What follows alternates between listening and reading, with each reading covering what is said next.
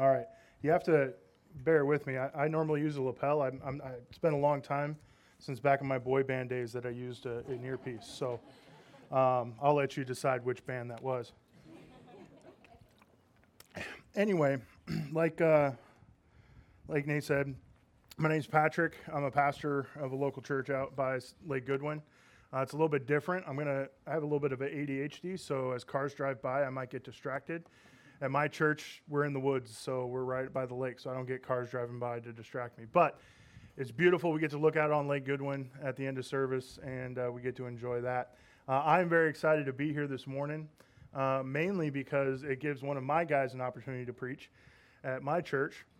But then it's also good to see some faces that I haven't seen in a while, and just to see a lot of new faces, and just to see the growth in this church and what God's been doing here. So this morning, I want to just dive right into the Word of God because we got a lot to cover. I'm a normal hour and a half preacher. You guys good for that? All right. So let us pray, and then we'll dive into God's Word. Dear Heavenly Father, Lord, we thank you first and foremost that you are God. We thank you that you are sovereign over all of your creation. We thank you that you've given us your Word fully inspired by the Holy Spirit.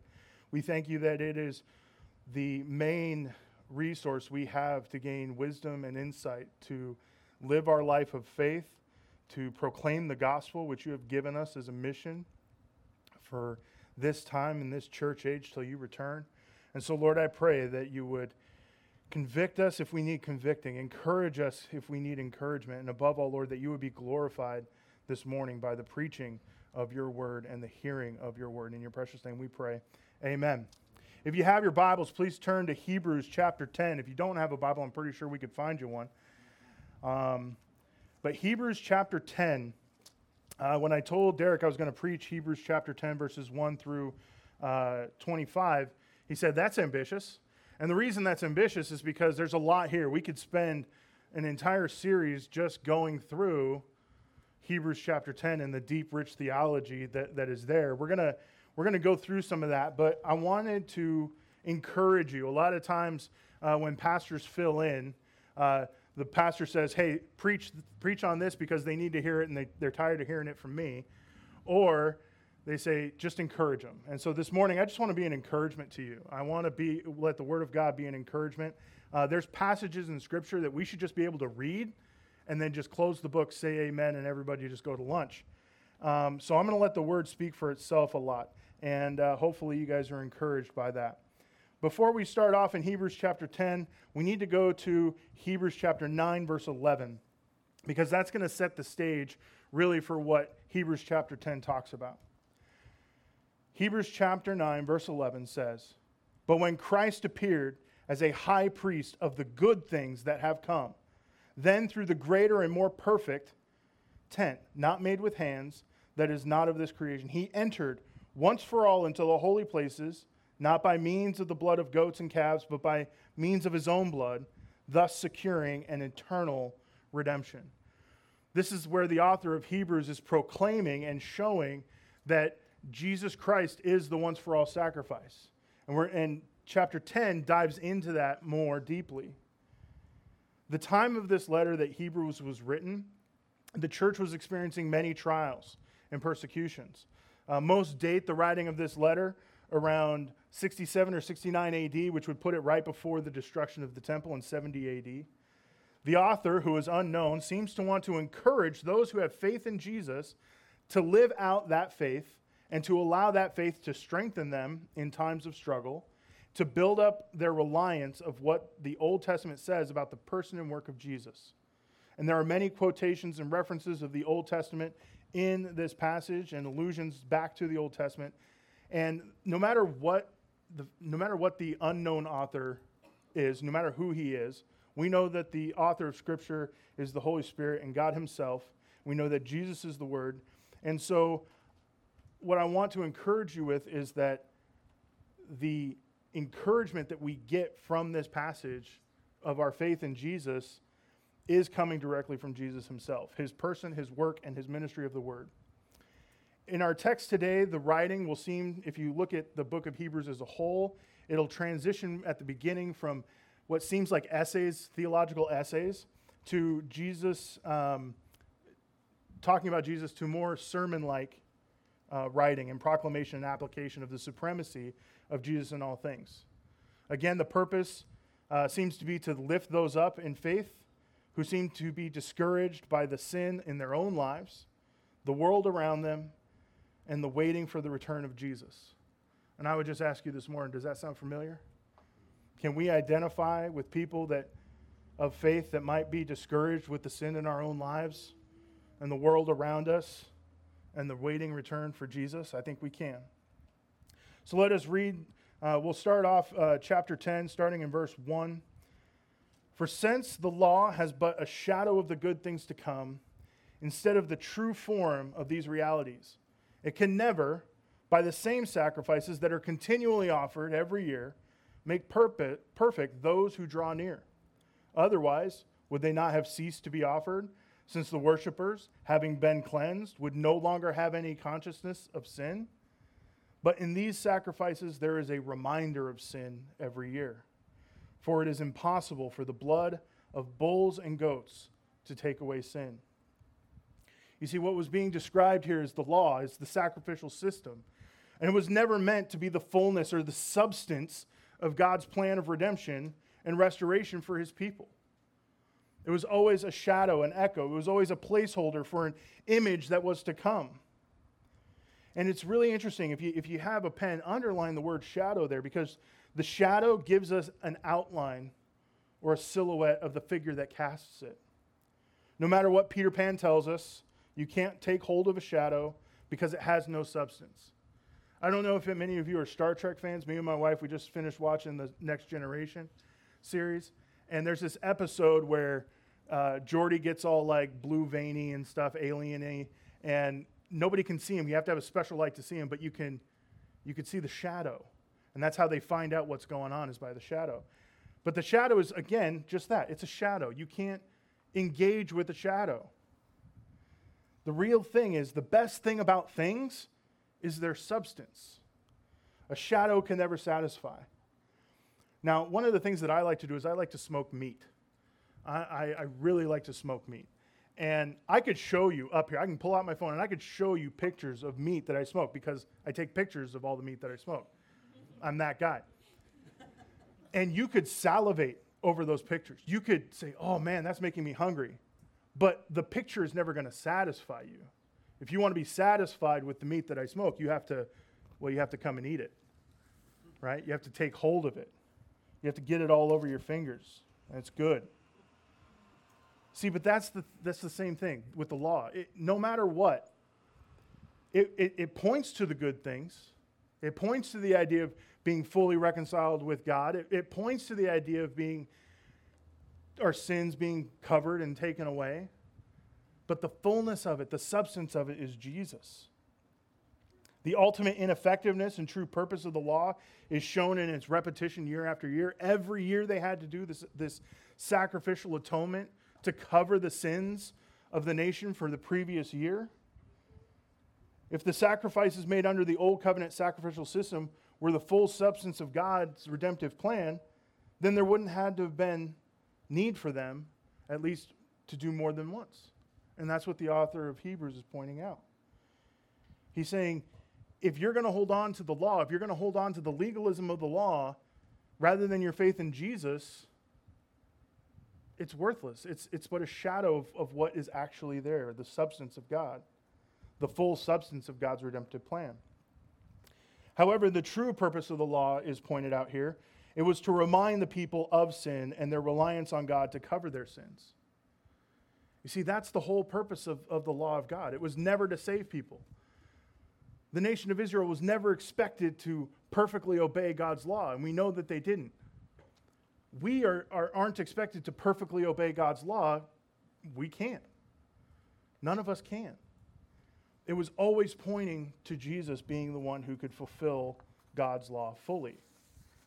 And we say that the atonement covers because that's exactly what the word atonement, kofar, which literally means to cover, did. That's exactly what it is. If you turn to Romans chapter 3. Romans chapter 3, verse 20. says this, "For by the works of the law no human being will be justified in his sight, since through the law comes knowledge of sin." See, it was just to give us knowledge of the fact that we needed our sins covered. We needed our sins washed away. But the idea of covering sin was established at the time sin entered the world. Let's look at Genesis chapter 3. There's going to be a little bit of a sword drill this morning, so just prepare you. So Genesis chapter 3. What do we have in Genesis chapter 3? We have the fall of man. We have sin entering the world. Starting in verse 1, "Now the serpent was more crafty than any other beast of the field the Lord God had made. He said to the woman, 'Did God actually say you shall eat of the tree of the garden?' And the woman said to the serpent, 'We may eat of the fruit of the trees in the garden, but God said, you shall not eat of the fruit of the tree that is in the midst of the garden, neither shall you touch it, lest you die.' But the serpent said to the woman, 'You will not surely die. For God knows that when you eat of it, your eyes will be opened, and you will be like God, knowing good and evil.' So when the woman saw that the tree was good for food, and that it was a delight to the eyes, and that the tree was to be desired to make one wise, she took of its fruit and ate. And she also gave some to her husband who was with her, and he ate. The eyes of both were opened, and they knew that they were naked, and they sewed fig leaves together and made themselves loincloths." That's man trying to cover their own sin. "And they heard the sound of the Lord God walking in the garden in the cool of the day, and the man and his wife hid themselves from the presence of the Lord among the trees of the garden. But the Lord God called to the man and said to him, 'Where are you?' And he said, 'I heard the sound of you in the garden, and I was afraid, because I was naked and I hid myself.' And he said, 'Who told you that you were naked? Have you eaten the tree of which I commanded you not to eat?' And the man said, 'It's the woman who you gave to be with me. She gave me fruit of the tree, and I ate it.' Then the Lord God said to the woman, 'What is this you have done?' And the woman said, 'The serpent deceived me, and I ate.' And the Lord God said to the serpent, 'Because you have done this, cursed are you above all livestock, and above all the beasts of the field, and on your belly you shall go, and dust you shall eat all the days of your life. I will put enmity between you and the woman, and in between your offspring and her offspring. He shall bruise your head, and you shall bruise his heel.' To the woman he said, 'I surely will multiply your pain in childbearing. In pain you shall bring forth children. Your desire shall be contrary to your husband, but he shall rule over you.' And to Adam he said, 'Because you have listened to the voice of your wife and have eaten of the tree of which I commanded you, you shall not eat of it. Cursed is the ground because of you. In pain you shall eat all the days of your life. Thorns and thistles you shall bring forth for you, and you shall eat the plants of the field. By the sweat of your face you shall eat bread till you return to the ground, for out of it you were taken. For you are dust, and to dust you shall return.' The man called his wife's name Eve, because she was the mother of all living." In verse 21, "And the Lord God made for Adam and for his wife garments of skin and clothed them." Their sin needed to be covered. And they tried to cover their own sin. They tried to do it on their own. They sewed fig leaves together, which aren't that strong, which break easily, which tear easily. But what did God do? God sacrificed the animals. He shed the blood to make them skins, to make them clothes, to cover their guilt and their shame and their nakedness. From the beginning, God made a plan for Jesus to redeem his people, that he would be the other that would come and crush the head of the serpent, that he would be the one to establish victory. You see, the substance of the shadow, the good things ultimately come in Jesus. Let's continue on. Verse 5 of chapter 10 of Hebrews. Consequently, when Christ came into the world, he said, "Sacrifices and offerings you have not desired, but a body you have prepared for me. In burnt offerings and sin offerings you have taken no pleasure. Then I said, Behold, I have come to do your will, O God, as it is written of me in the scroll of the book." When he said above, "You have neither desired nor taken pleasure in sacrifices and offerings and burnt offerings and sin offerings," which these are offered according to the law, then he added, "Behold, I have come to do your will." He does away with the first in order to establish the second. And by that will, we have been sanctified through the offering of the body of Jesus Christ once for all. And every priest stands daily at his service, offering repeatedly the same sacrifices, which can never take away sins.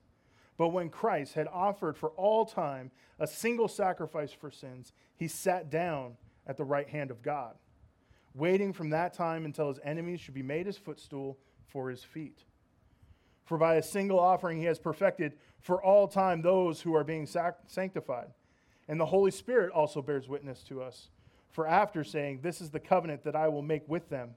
After those days, declares the Lord, I will put my laws on their hearts and write them on their minds." Then he adds, "I will remember their sins and their lawless deeds no more.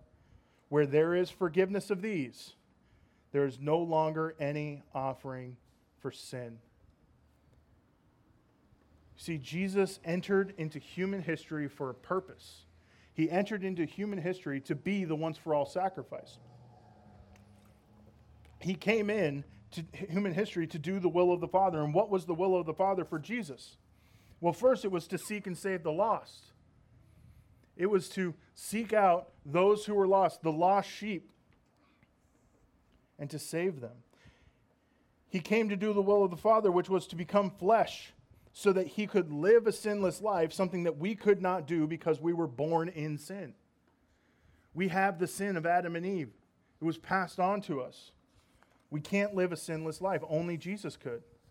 He came to do the Father's will, which was to die the sacrificial death required to satisfy the wrath of the perfect and holy God towards sin. You see, it's the wrath of God that we should receive. It was the punishment of our sin that we should receive. But it is Jesus who bore that punishment for us. He is Jesus who bore that sacrifice for us. When we take communion later, that's exactly what we're remembering. We're not making sacrifices over and over again when we take communion because we know from Scripture that's ridiculous to do. We can't do it. It makes no sense to do it. What makes sense is to honor and worship and praise the one who did, which is Jesus Christ. Let us look at Galatians chapter 2. Galatians chapter 2, verses 14 through 16. For he himself is our peace, who has made us both one and has broken down in his flesh the dividing wall of hostility. That's Ephesians. It's still good. It's still good. All right. Galatians 2, starting in verse 14. But when I saw that their conduct was not in step with the truth of the gospel, that's more in line with what we're talking about, I said to Caiaphas before them all, if you, though a Jew, live like a Gentile and not like a Jew, how can you force the Gentiles to live like Jews? We ourselves are Jews by birth and not Gentile sinners. Yet we know that what a person is not justified by works of the law, but through faith in Jesus Christ. So we also believe in Christ Jesus in order to be justified by faith in Christ and not by works of the law, because by works of the law no one will be justified. We know that in and of ourselves we cannot bring forth any sort of favor or merit of God. Jesus paid this once for all sacrifice to establish the new covenant in which there is no longer a covering of sin, but a washing away of sin. It is once for all, and it is finished. You know, the difference between the priests is they had to always stand and do it every time. Jesus, what does he do? After he does his sacrificial work, after he tells the church what their mission is going to be, he raises to heaven and he sits down at the right hand of God. He sits. It's finished. It's like when I get home, you have until I sit and take off my shoes before nothing else happens.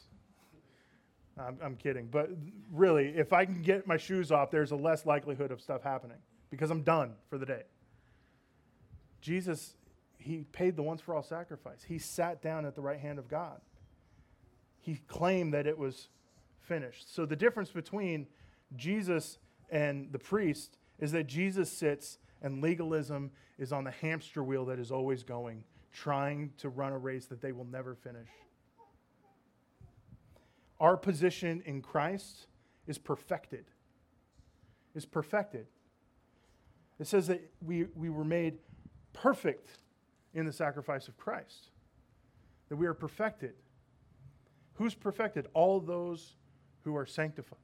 All those who are on that life trajectory of sanctification. So, in the eyes of God, we are perfect in Christ, just as we sang. In Christ. Our life this side of glory is to have a trajectory of sanctification, knowing full well this side of glory we will struggle with sin, but when we are fully restored in heaven, when we are fully restored in Jesus' return, that we will be perfect and holy and glorified. Spurgeon said, "What a glorious word! Those for whom Christ has died were perfected by his death. It does not mean that he made them perfect in character so that they are no longer sinners, but that he made those from whom he died perfectly free from the guilt of sin. When Christ took their sins upon himself, sin remained no longer upon them, for it could not be in two places at one and the same time." It's that encouragement to know that in the eyes of God, God sees Christ. He doesn't see my sin, my struggle, my shame, my guilt, because he sees the person and work of Christ. But it's not just Jesus that entered the world. Then we have the Holy Spirit, the witness that was given. Jesus gave us a comforter and a witness to his covenant in the Holy Spirit. The Holy Spirit is not just some afterthought of the Christian Trinity. The Holy Spirit is God, indwelling in those who have put their faith in the person and work of Jesus. You say, well, Patrick, does that mean God is walking with me all the time? Yes. Uh-oh. Yeah. Yeah. Some of us are thinking, man, that's rough. Sometimes it is, but sometimes it's joyous. And even in the times where we think it's rough because we're sinning or we're dragging God with us to our debauchery, the joy is that he's there, ready to forgive, ready to provide grace, ready to provide mercy. And when we feel alone or we feel distant, he's there to provide comfort and joy and hope. You see, then it says that they will write the word of God upon our hearts and our minds.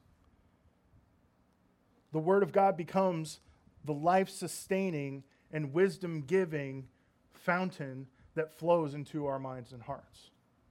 The word of God becomes paramount in those who have put their faith in Jesus Christ, because that's where we learn what it means to be sanctified. That's what it means. That's where we learn what it means to have fellowship with other believers and how to engage the world with the gospel of truth. And then we are reminded that he will remember no more the sin and the actions from our sins. What does he say? There is forgiveness. There is no more sacrifice needed. Turn to 1 John chapter 1.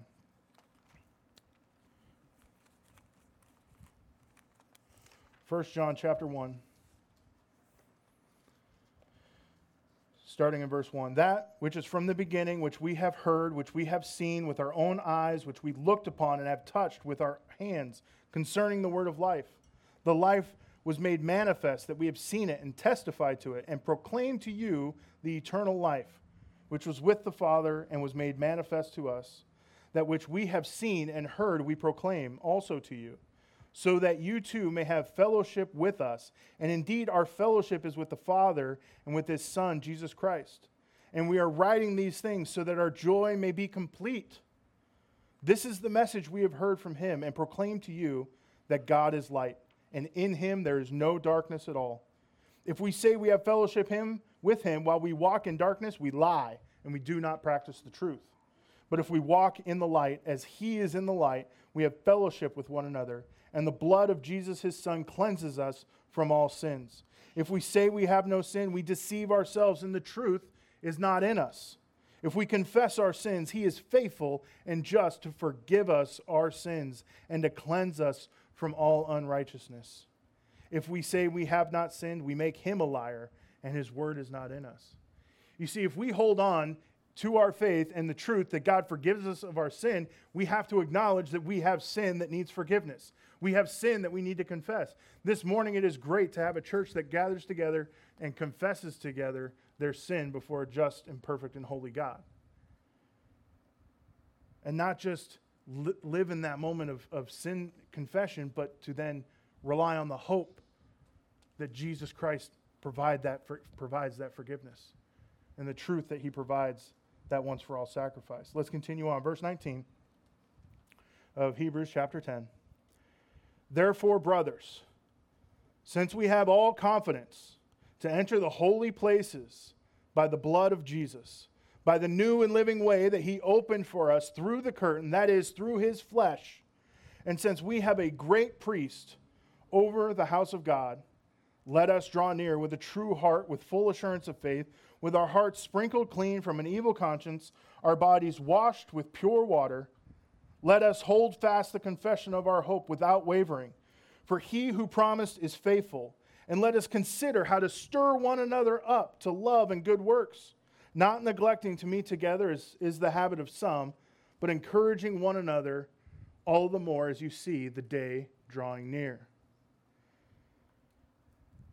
Here we are getting into the application part. And what we see is that there is a confidence that we have in going into the holy places. The holy places there is the presence of God. We get to go confidently in the presence of God because of the holiness of Jesus that is given to us by our faith in him. You see, on the Day of Atonement, the high priest entered the holy place with all fear and trembling.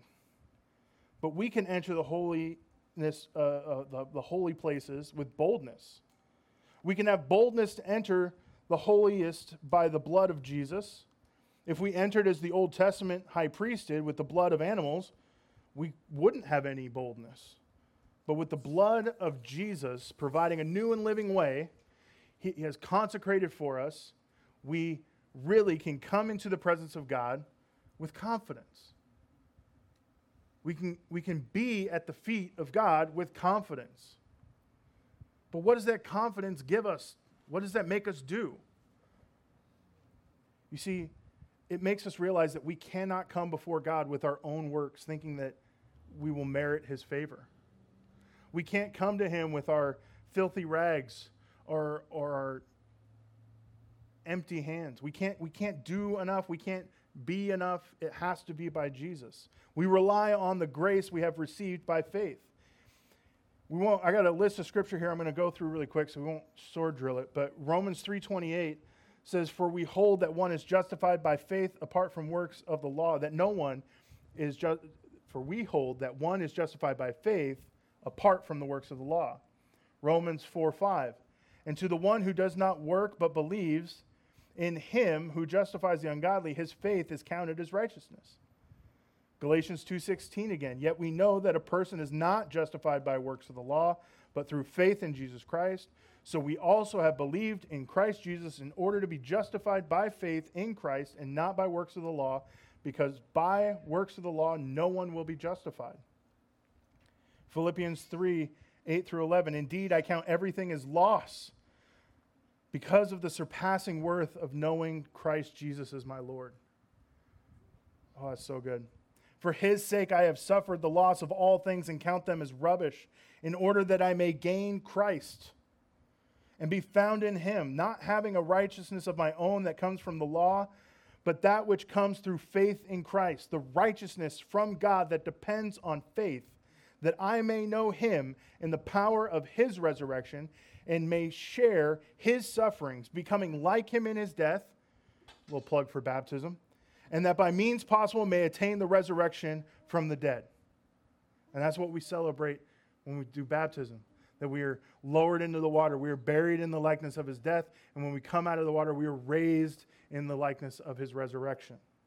And what are we raised to? We're raised to life. We're raised to live a life that is full of faith, in the full assurance of the person and work of Jesus Christ actually accomplished what he said it would accomplish.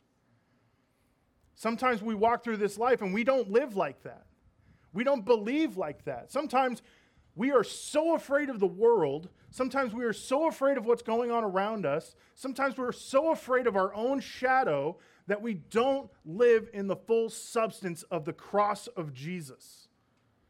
And we struggle and we fight and we don't feed our faith. Let's continue on. Ephesians 2:8-9. For by grace you have been saved through faith. It is not of your own doing. It is the gift of God, not as a result of works, so that no one may boast. For we are his workmanship, created in Christ Jesus for good works, which God prepared beforehand that we should walk in them. That we should walk in them. That's action. That's something to do. How many of your kids tell you that they're bored? Point them to this. Say, you got walking to do. You shouldn't be bored. So then it leads us to the question, ultimately, okay, Christ paid for the once for all sacrifice. We have boldness and confidence to go into the presence of God. We have the full assurance of faith. So what do we do with it? How do we live like we actually have faith? Well, Scripture tells us. Starts off by saying, let us draw near to God. Let us draw near to God. Let us go where God wants us to go. Let us be what God wants us to be. Let us seek his word to find his will so that we can be in the presence of God. But we draw near to God with what? A true heart. A true heart is described here as one with the word of God written on it. How often are we writing the word of God on our hearts? Are we doing it daily? Are you just coming on Sunday and waiting for that dose you get on Sunday?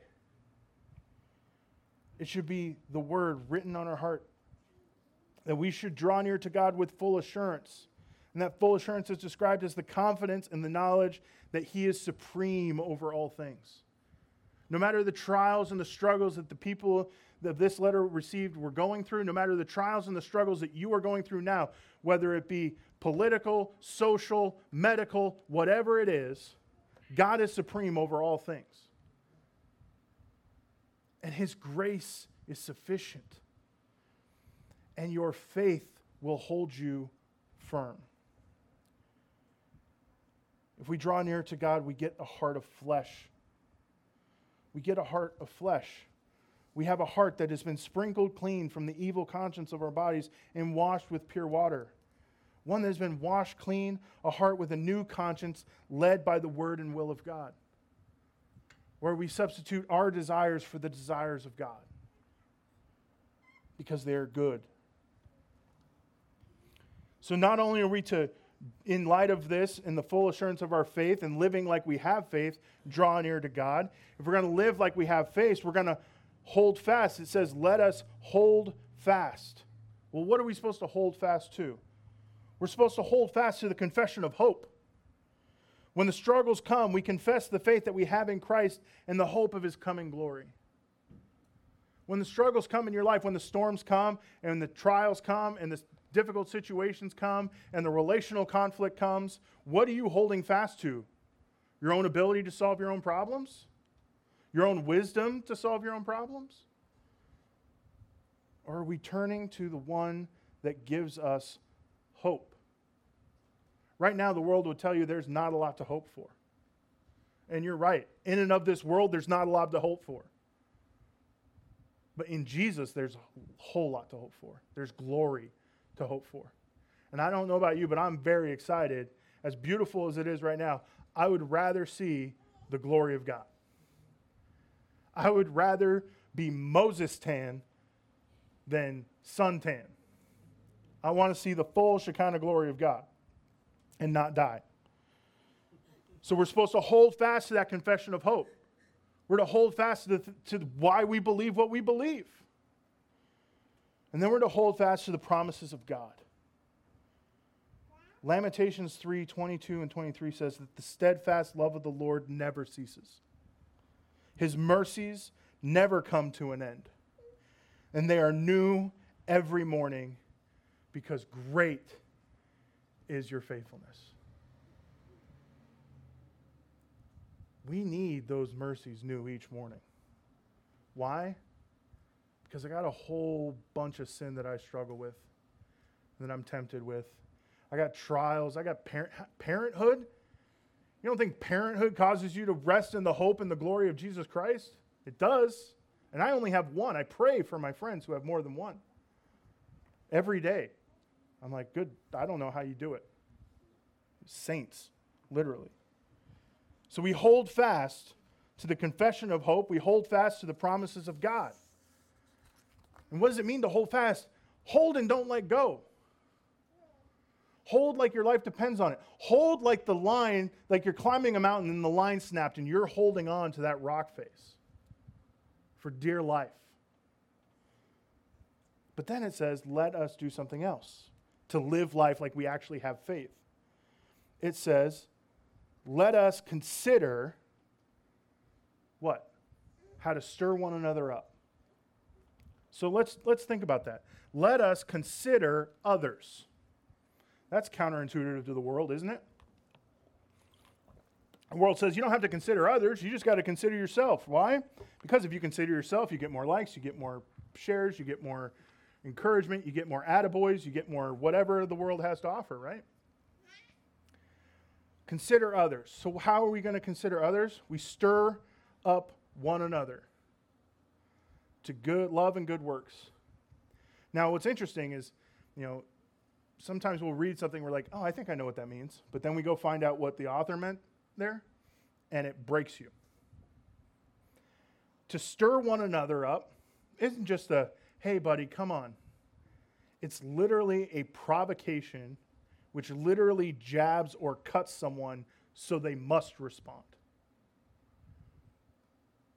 It's like going after the 99, right? Or going after the one and leaving the 99. It is saying, you are going in a way you shouldn't go. You're not living as if you actually have the faith that resides in you. And so I'm going to challenge you. I may rebuke you. It may even cut a little. But it's for your good. But we do that to what? We provoke, we stir up, we encourage, we sometimes chase down and bring back those to what? To love. And the love that's described here is that agape love, that good God love, not that man love that we so enjoy, but that agape love, the love of God. We're to stir one another up to the love of God. And what does the love of God do? A great and many things. It proclaims the gospel of Jesus. It causes us to serve one another rather than just serve ourselves. And then that leads to stirring one another up to good works. And the good works here are those that are honorable and worthy to glorify God. So it's not just any old thing. It's works that are to praise and point to Jesus, praise and point to God. These are works that motivate and inspire those around us to do the same, to join us on mission, to live life like they have faith. The next thing, we're not to forsake the meeting, as some are in the habit. The word in the passage in the ESV says, do not neglect to meet together. The actual word is more stronger. It says not forsake. And that forsaking is the same forsaking when Jesus cries out from the cross, my God, why have you forsaken me? This thing. I'm about to forsake this earpiece. But it's that, seriously. All right, we good? All right. It's that same forsaking. My God, why have you forsaken me? You see, when we neglect the gathering of God's people, when we neglect the gathering, we are forsaking what God doesn't want us to forsake. We are abandoning that which should be part of. You see, the church is a family. See, this church is a family in amongst yourselves, and my church is a family in amongst ourselves, but then we're also kind of like distant family. We're like cousins, and we go visit from time to time, and maybe we'll get together and we'll do something. We'll have a party or something. That'd be fun. But the idea is that we shouldn't neglect that. We shouldn't forsake abandon the gathering of God's people. One, because how are we to stir one another up if we're not seeing one another? You think, well, if my Christian walk is just me and Jesus, and we just kind of go, and every once in a while I'll show up to church so I can get my Excel spreadsheet checkoff list done. But the reality is how am I to be known by people, and how are people going to know me if I don't show up? How can I serve others if I don't show up? And how can I humble myself and allow people to serve me and my need if I don't show up? You see, we have become really proficient at neglecting the gathering for the idols of busyness and self-fulfillment. Let me repeat that. We have become really proficient at neglecting the gathering for the idols of busyness and self-fulfillment. And that's the only negative thing that we see here, is the not neglecting to meet together as in the habit of some. But rather than neglecting and forsaking and abandoning and not gathering, but what should we do? Encourage one another. The encouragement means that this word encourage has a long list of definitions, and I want to go through them because I think it'll be an encouragement for us.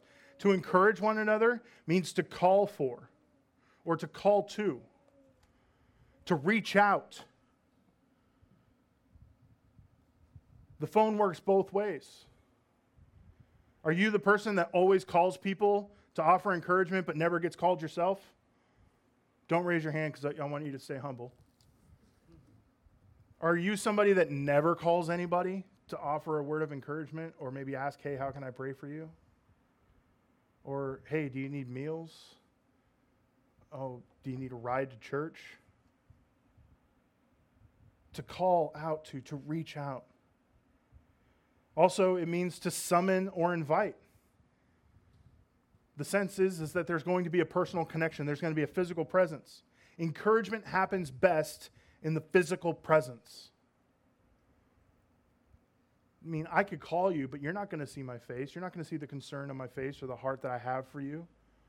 You're not going to be able to read my paralanguage, all the things I say without saying things.